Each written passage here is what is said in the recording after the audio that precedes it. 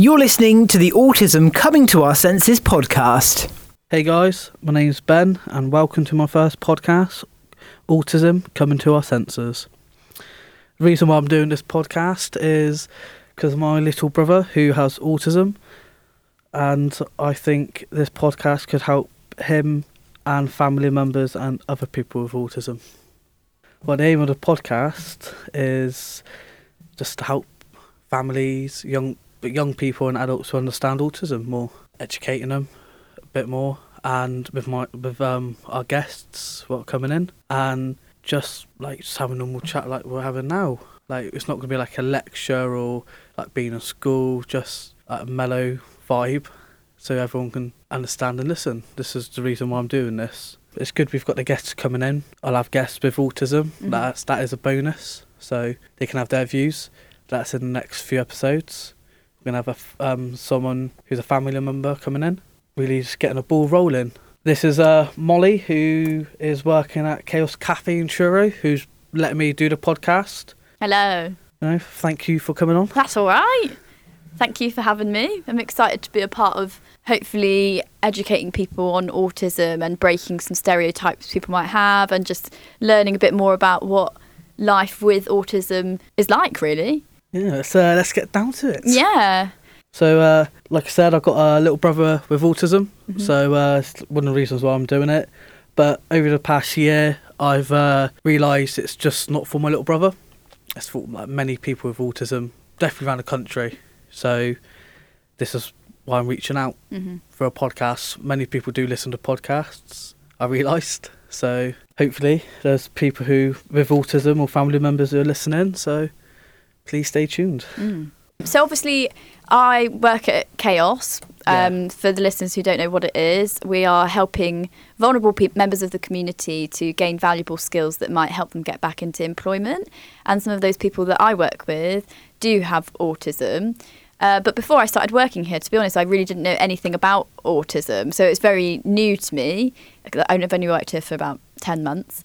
Ben, obviously, you have a brother who suffers with autism. I feel like you probably might have a good way of explaining to the public who don't know about autism what it is, how it looks, or if it even looks the same in everyone, or if it looks completely different depending on the individual. What is autism? Well, autism, you can notice it in some people, you can't. But autism is a disability what affects young people and adults. There's no cure for it. It's a lifelong disability. It affects people with their communication, interaction with, like, say, activities, socially, trying to see the world. They see the world differently than people without autism. I mean, everyone sees the world differently. No two people are the same. But with autism, with their brain, their senses are overwhelmed in different situations. Like with us, we can find tasks, let's say, easy. Some tasks are challenging, but some people with autism might be easy for them, or they can't do it and they're overwhelmed and they don't know how to cope. So, for example, everyday tasks that we find easy as people without autism, for example, making a cup of tea. You know, this is a task we wouldn't even consider a task, really, would we? Because it's so easy and so British. Yeah, so British also.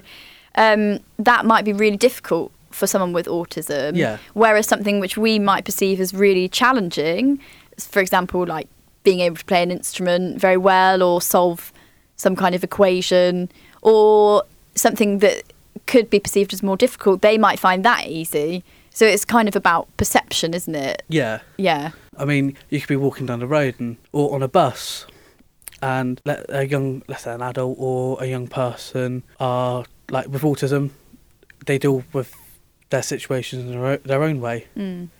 Like, you know, hugging themselves, or if they're feeling distressed. Yeah, if they're feeling distressed. So what might have distressed them? So just like a bus journey, right? Yeah, like long bus journey. Is it because of their senses that they might be feeling distressed, like the noises, or? Yeah, like definitely the noises, like because it was fireworks night last night.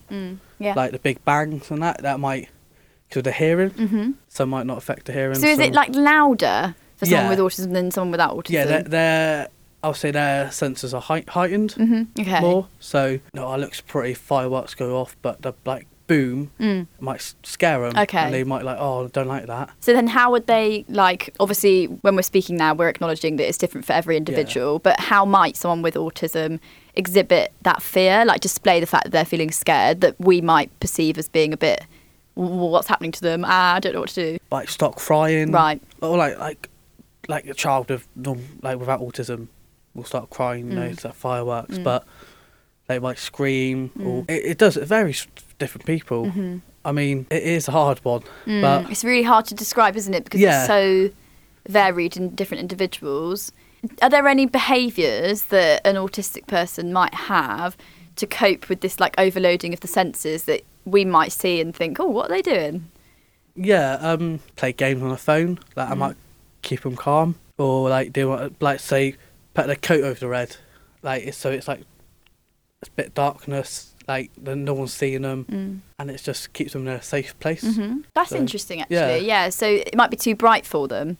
Yeah. So they might put their coat over their head to sort of get rid of that sensory overload. Yes. Like went to take my brother get his haircut yesterday, and also we're waiting.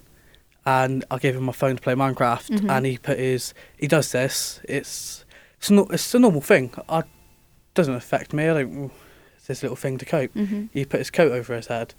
Obviously, at that point, I didn't realise what he was doing. I went, oh, what are you doing? Yeah. And I realised that I was putting his coat over his head, and he did explain. He's like, he doesn't want like people watching him, and it was too bright. He said, so yeah. I mean, I can understand that. You can understand that, and I think this is why this podcast is so important, because there's, for example, when you're in school, like we were talking about this the other day, when I was in school, there was no, from what I remember, obviously it was a long time ago, but there was no education about autism, learning difficulties. But I remember there was these kids in the year who obviously life was a bit of a struggle for, because you could see that they were getting overwhelmed all the time, and we might perceive them as just the weird kids. Yeah. You know, and I feel obviously awful nowadays knowing that I did actually have those thoughts. I was thinking like, God, that kid's weird. Or I had that thoughts before my little brother was born, and I thought, I mean, now like we look back at it because we're a bit older. Yeah. Like I had a school year like back in 2013. Yeah. Like you go, that's a weird kid. That's the weird kids, but really they just are different, which isn't necessarily weird, is it? It's just unique. Well, they're perceiving the world in a different way to how we're perceiving the world. Yeah. Which one is right or wrong? I don't think there is one. No, there's no right or wrong. Really. So how could we have stopped ourselves back then? Like, what if there was more education available in school to teach you why this kid is exhibiting these different behaviours? I think there should be more education. I mean, I might be wrong, I might be right, but I don't think there's not enough educational welfare talk about to other school, like kids in school or college students, or to understand. Because at school, like, I'm not going to name the school and that, but it was a good school. Yeah. Because he had their own section for people with disabilities, and I think that was amazing. Everyone did take the mick. And out of that class. Out of the group, and looking back at it now, and I go like, wow, that's really bad. Did they explain to you what that group was? Why they were in their own group? No, I knew, but everyone else did. But they just they were 16, 17 at the time. We all were, but they found it funny to take the mick, and I thought that was just really bad. So everyone is the same. They probably look at people without autism, like an autistic person might find it really hard to comprehend why tasks that they find really difficult are so easy for other people. Like, it works both ways, but for some reason the world seems to be designed to an extent. I think it has improved like leaps and bounds. It's come a long way. Definitely, it's improved. I do think the world is designed for a certain type of person. A person who doesn't have autism, doesn't have a learning difficulty, isn't physically disabled. But yeah, if it took into account all kinds of people, it would probably be a nicer place. People wouldn't feel so different or abnormal.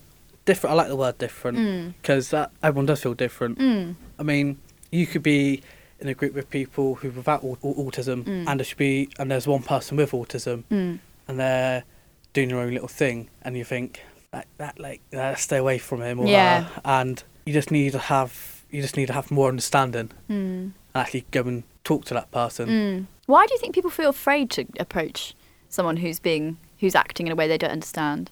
Because they don't understand themselves. Like I sometimes still do it. Like, and go, oh, should I go and talk to them or not?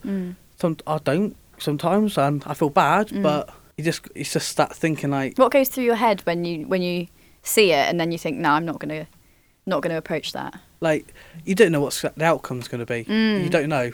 I mean, no one does. So you got to be, like, I say, realistic.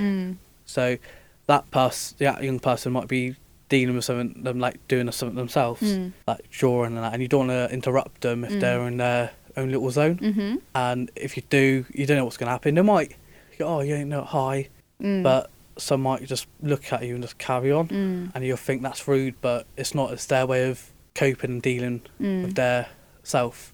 This is interesting because I think it is that fear of the outcome, isn't it, that puts us off actually just going and having a chat with them.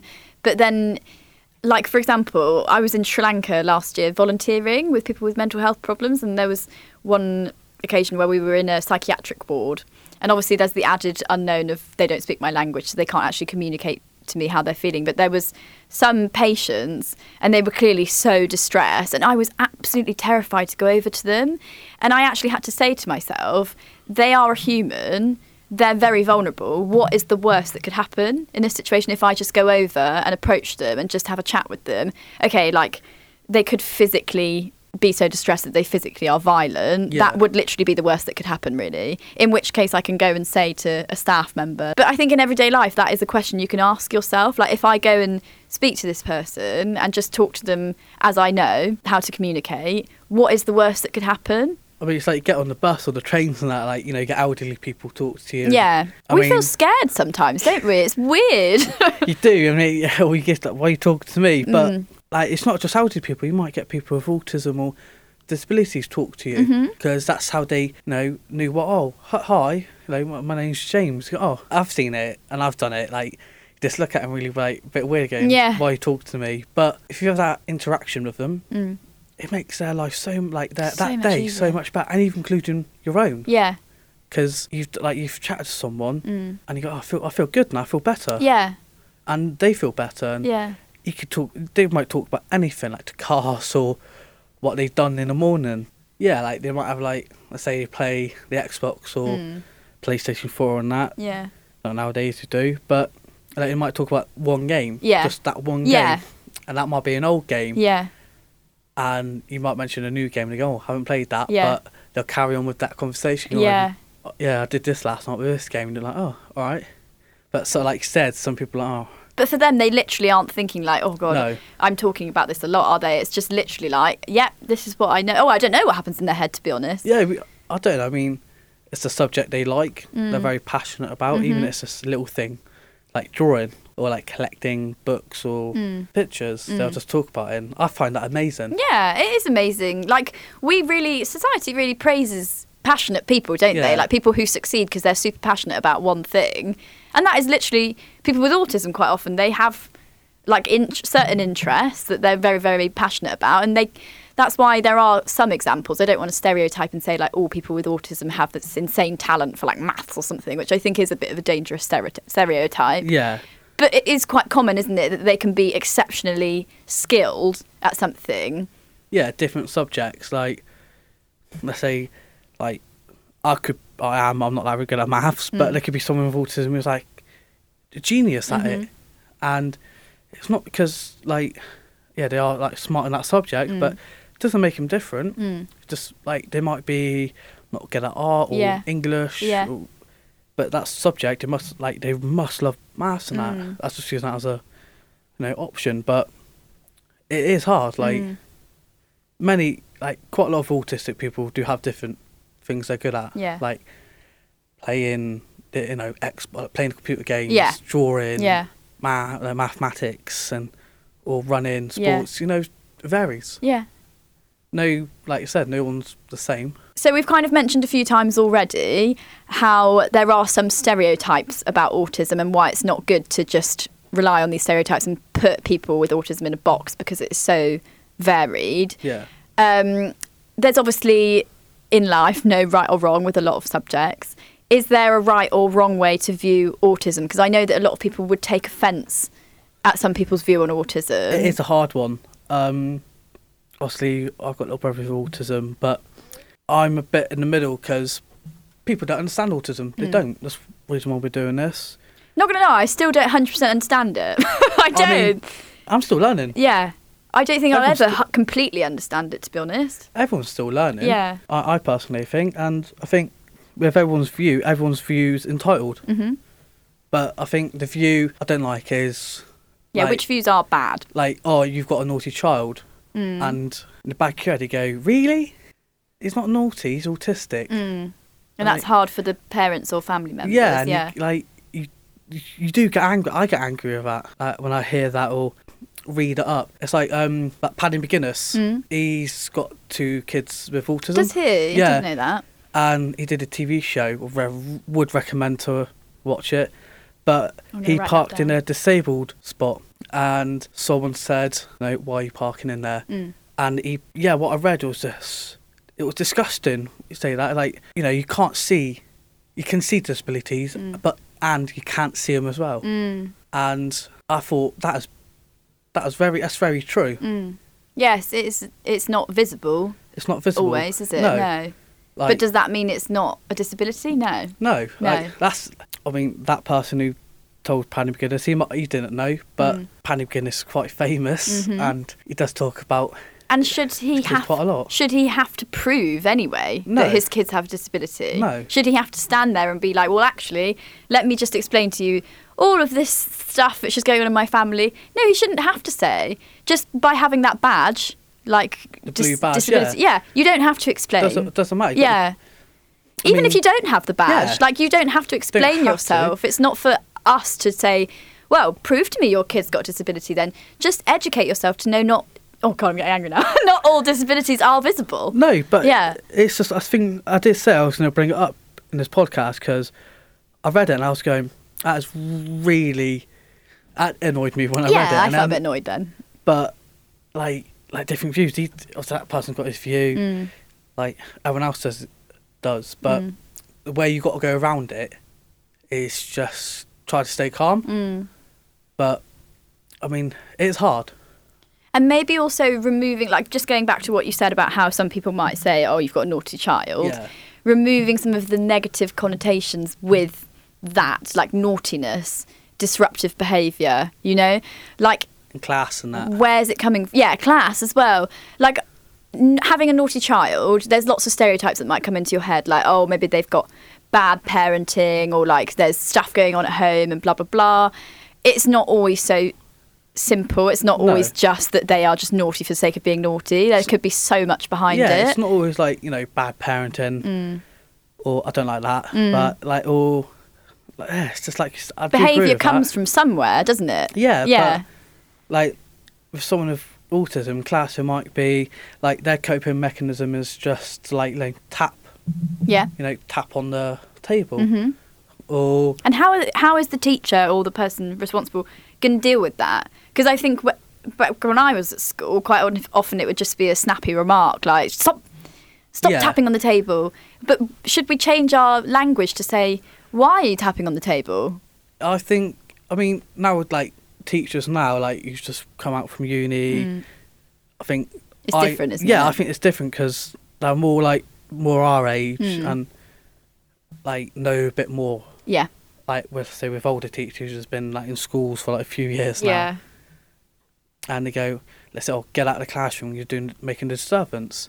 You don't know what's going on. But teachers, they need to know who has autism or who's got a disability or not. Absolutely, yeah. So they can work their class or, just work the class around that student as well. Do you think it's right that children with autism should be delivered the same curriculum and should be in that class with people without autism? Or do you think that they should have their own environment sort of tailored? It depends. Teaching style. I've had this chat before. I haven't actually, so I'm quite interested. Yeah. So I'm in the middle. I think it's good to, don't like to say mix it up, but it is like put someone with autism in a, let's say, mainstream school. instead of a school with special education. Yeah. I know you get most mainstream schools who do special education. Yeah. But I think if that child who's severely autistic needs to go to a special educational school, Yeah. will have to if they can't deal with a mainstream school. Mm. But most mainstream schools do have really good special education. Facilities, yeah, yeah. And I don't think, it'd be good if they're in with people there with autism themselves, but maybe they have friends. Who don't have autism. Yeah. I think that's so important. Do you want to move them away because that could affect them? Yeah. Like my brother, he's in a mainstream school right now, and he's got a twin sister, Uh-huh. and I think he's doing fine. Yeah. In a Yeah. mainstream school, but later on down the line, you don't know if he might have to, any child might have to go to a special educational school. Mm. It does vary on their mental and their welfare and their educational status as well. Yeah, because they should have every right to access education Yeah. the same as another. So I think it's just about that teacher, which I do think teachers are so much better now, aren't they? I've obviously not been in school for years and years and years. mean, but that teacher learning to differentiate for their pupils, because I think they're going to finish school and then they're into the big bad world and they're faced with all sorts of people. You know, when they start working, if they work, there's always a co-worker that you're going to find challenging, whether you've got autism or not. The one thing I don't like is like, oh, you're going to go into the real world. Do you want to? I mean, you hear that a lot. Yeah. But to someone with autism, you're like, yeah, but Is that a bit scary? yeah, or? it'd be a bit more scary, I'd say. Like, you haven't really explained, the real world's going to be coming up soon. What are you going to do? Yeah, because then they're going to get all of these ideas maybe about what is this scary real world. Or what's going to happen. And How could we reframe that language then? I don't really know because, I mean, like I said, I've got my little brother's 8, but people I know with autism and that, they're living independently and they've got a job and they're doing okay. Not going to say doing great, but doing okay. Yeah. I don't know. They do have problems still, but everyone will. But it's just I think you've got to prepare them, but with the support as well. Like when you're in secondary school, Definitely, yeah. because after, let's say, sixth form, or you might go into an apprenticeship or uni, and you just got to get them ready, or they might not go into. You might get straight into a job. You can just Yeah. I think also education on the different potential pathways, because obviously in the past there's a kind of frame, isn't there, for how life would go. It's like you finish school, maybe you go university, you get a 9-to-5 job and that's it, and then you retire. Whereas nowadays I think there's so many different options for working which can be more suited to people with autism or people with a learning difficulty. Like maybe you can be a freelancer, which means that you don't have to go in and be faced with all of these really social interactions that you find really hard. You can work from wherever you want and you can, do you know what I mean? Like there's a lot of different pathways now. Yeah, it's like with job application, you go, I think it's always had it, but do you have a disability? But I think that's a good plus side, but a downside as well. Yeah. For it, because you tick you will tick it if you have a disability, but sometimes they might not. Oh, you've got a disability. Let's put it in that pile. But you shouldn't do that. Put it all in one pile and give everyone a chance. Yeah. And if they're struggling, you get support and help. Yeah. Or when you've got the meeting, you can sit there, let's say the interview stage, you can sit down and talk to them and go, look, we can help you with this, that, but it does vary. It's really hard, isn't it? Because in a sense, I wouldn't want, if you do have a diagnosis, I wouldn't want you to not share that and then struggle unnecessarily by people not knowing. Do you know what I mean? So in a sense, I feel it's important, but like you say, it's such a broad subject. It's so hard to know what is right, what is wrong, because everything can affect you. Yeah. But this is quite a good way to bring it on to what we were talking about earlier. What are the pros and cons of having a diagnosis? I mean, the pros and cons. I mean, let's say 16 and you've just been diagnosed with autism, and the pros is, you'll get more help at 16. You're doing your A-level, your exams and that. Yeah. And you go, oh, that's more stress. It could put stress on you, and you might don't want to tell your friends because you might feel different, singled out. like with a family as well, and I might like, oh, what are we going to do now? And they might freak out a bit. freak out and like, that's what I say, like cushion you. Yeah, this is a big thing, isn't it? Yeah. I mean, I don't know. I think it's good, like to be cushioned, but not too much. Yeah. Why not too much? I think because What's the consequences of that? you could rely on it, Yeah. or like it can impact like that person's life or the families. Like maybe you don't want to do like, oh, say I want to do this, in my next chapter, and oh look, you might not be good at that, so we try this route. But they're trying to help, but you got to really think about letting them make their own path. Empowering them. Yeah, empowering them. Yeah, not. I mean, not saying parents do that, but it's so hard to be a parent, isn't it? Because obviously, I'm not parents, so I don't know. I'm not either. So I find it really hard to say like, oh, this parenting's good, this parenting's bad, because I don't think there is one textbook way of being a good parent. And it must be. I'm just trying to empathise with like parents who do get an autism diagnosis. I suppose you would be a bit scared that your child would have a harder time in the world because very protective. Yeah, you would be slightly protective, I think, and I could see how that could spiral too far. Especially if you're maybe more of an anxious person, you would. I don't know. It depends on the person, doesn't it? The individual. Yeah. Seeing my mum this past few years with my little brother has been amazing. Yeah, it has. We speak about it. Like, it keeps me up to date on it. I think my mum has done so well. She has, and she doesn't get enough credit for it. Yeah, I think. And does she get support? She does, but she doesn't.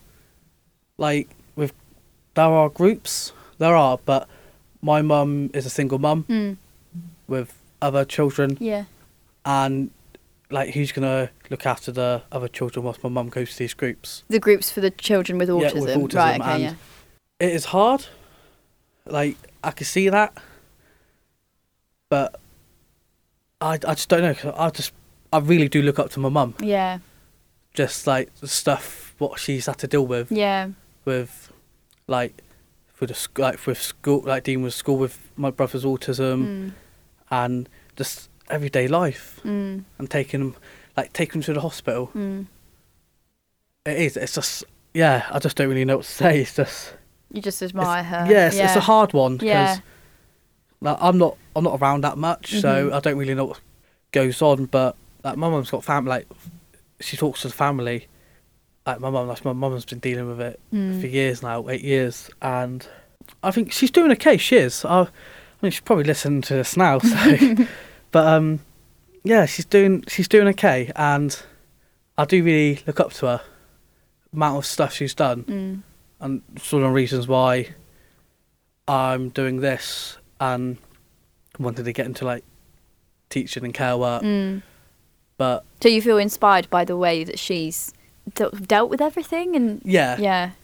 My mum is a very strong person. Yeah, it's my mum will just say it how it is. I love her for that. She'll take no for an answer. I would say that. It's very like she won't give up. Yeah, she'll always find a way to do stuff like taking my little brother and my family out. Like even if it's not going out to like zoos and that. Like go up to down to the park and that. And she wants to give them the best life that all of her children the best life that they can. Yeah, any parent would. Yeah, I think any parent. That is very true. Any parent would. And that is something very inspirational of all parents who are, like just fighting for their child to have the best life that they can. Yeah. Yeah. It's like my mum's done a lot for me. Like, trying to give me the best life. Yeah. Not try, she has, and she's still in my life, and still like I talk to her about stuff still. And yeah, like when I told her about I'm doing this podcast, like she asked why I was doing it. I told her because it's my little brother, but I realise now it's for him, but for other people as well. And my mum's one of the reasons why I'm doing, like I said, doing this, because I think if more people can understand autism and help, like not like jumping or I'm helping I'm helping this family, but like understanding work their way around like personal that family to help them out. Like if it's family or friends of with a young person with autism, that'd help them out. So yeah, I I mean, think this is the good thing about like this culture of podcasts and stuff, documentaries. People are so into documentaries now, aren't they? it's weird, isn't it? Like, you know, Louis Theroux. Yeah. I've learnt more from Louis Theroux about the world than I think I did in my whole school life, because Who is Louis Theroux, if people don't know? if people don't know Louis Theroux, he's a documentary maker. I think he mainly does stuff for the BBC, but he's also on Netflix. And he goes into all of the things that I would say people feel a bit awkward discussing, or have felt awkward discussing in the past. But he kind of normalises them, because the way he approaches the subject is literally just curiosity, no judgment. And I think you can learn so much from... Not all of his documentaries are completely an accurate representation of someone struggling with a certain thing. Like, I know that he did one on anorexia recently, and I do actually have a friend who is a recovered anorexic, and she felt, from her perspective, that it really made anorexia sufferers look a certain way, which she didn't feel covered all the ground. So there's obviously all these problems with documentaries, and I think people can get really easily offended by them. But what I mean is, in this culture of documentaries and podcasts, it's like an alternate form of education for people. And I think this is our main problem as a society, is there's a lack of education about certain things. And I think that lack of understanding and information is where mistreatment comes from, and judgment and discrimination. So I think it's a real positive to be contributing to that as someone in everyday life who suffers with the problems, you know, rather than just a professional. Or like, talk about professionals and that, like with the doctors. I'll say doctors are brilliant. Like, yeah, it might take a long time to get diagnosed, sometimes it doesn't, but I think professionals in this day and age are much better. I agree. And get down to the level. It's like what I've seen a few times, and it is brilliant. I think, like, let's say, talking about, like, say 20 years ago, but it was different. But now, you know, it's more understanding for it, and there is a spectrum. Yeah. Like what, like, you know, the doctors and that have done, and I do actually think doctors are pretty amazing nowadays, because now whenever I go to the doctor, my doctor will always ask me before I go, "Are you okay?" Which is not something that ever used to happen. It used to just be like, right, get in, what's your physical problems, get out. But now it's more of a kind of like, okay, this is your opportunity to tell me.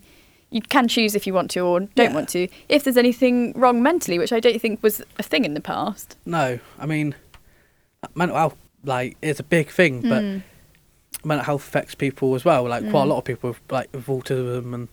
have mental health problems. Yeah, like, especially, like, with autism, like, trying to get, like, let's say, trying to get their, like, words out, or trying to explain, and they might just compress it, and it will just grow and grow, like it does with everyone. And that can manifest into things like depression. Yeah. I wonder if we can find, like, a statistic of what's the likelihood that someone with autism might suffer with a mental health problem. Because I can also imagine that what you were saying earlier about how the senses get overloaded and overwhelmed, that could literally lead to so much anxiety. It does. You will get anxiety. Panic attacks.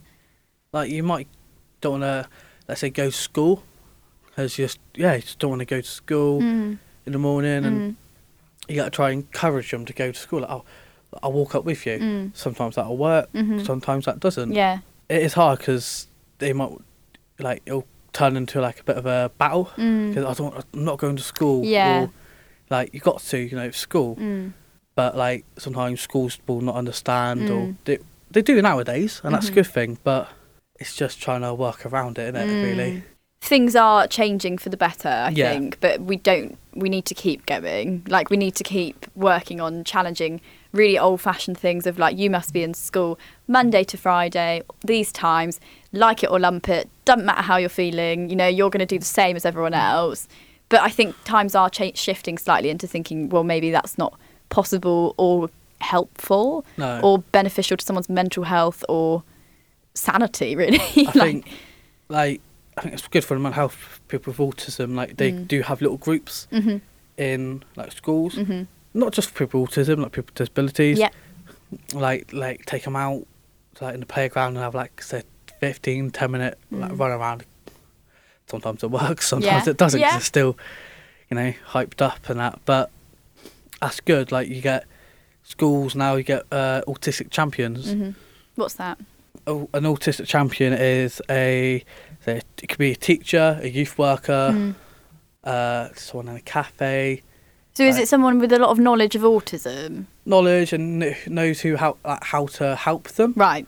They work like teachers are good like nowadays we talk about, and it's good they've got like an autistic champion in schools, so they can like do these little groups like Lego club or like little clubs. That is really good, because obviously in an ideal world everybody would be an autistic champion, right? But then is it possible?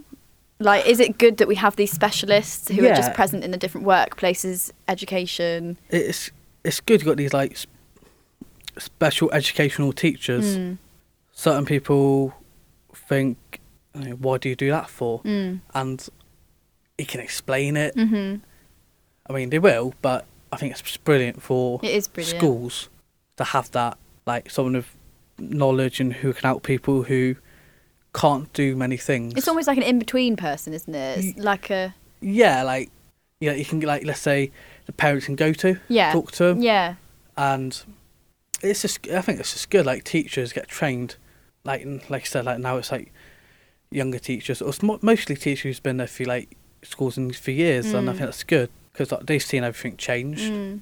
I did have an interesting discussion with a colleague earlier this morning, and we were talking about how like care and treatment of illnesses is kind of taking a shift, because so many people, like there's so many different specialists they have to go and see about their same problems, so they're having to explain their story and relive their trauma to explain it to like a GP, a social worker, all of these different specialists. And I think it's taking a shift now to just having that one person who you can tell your story to once, and then they do all the communication for you. In a sense, the autistic champion is good, because instead of having to explain my child is doing this because of this, this and this, you can just say this person will explain. That's their job. Yeah. You don't have to keep constantly explaining things to someone. Like most doctors now will obviously see in their the file, and they go, oh, how are they doing lately? I mean, you'll tell them, but it's just like when you want to keep going to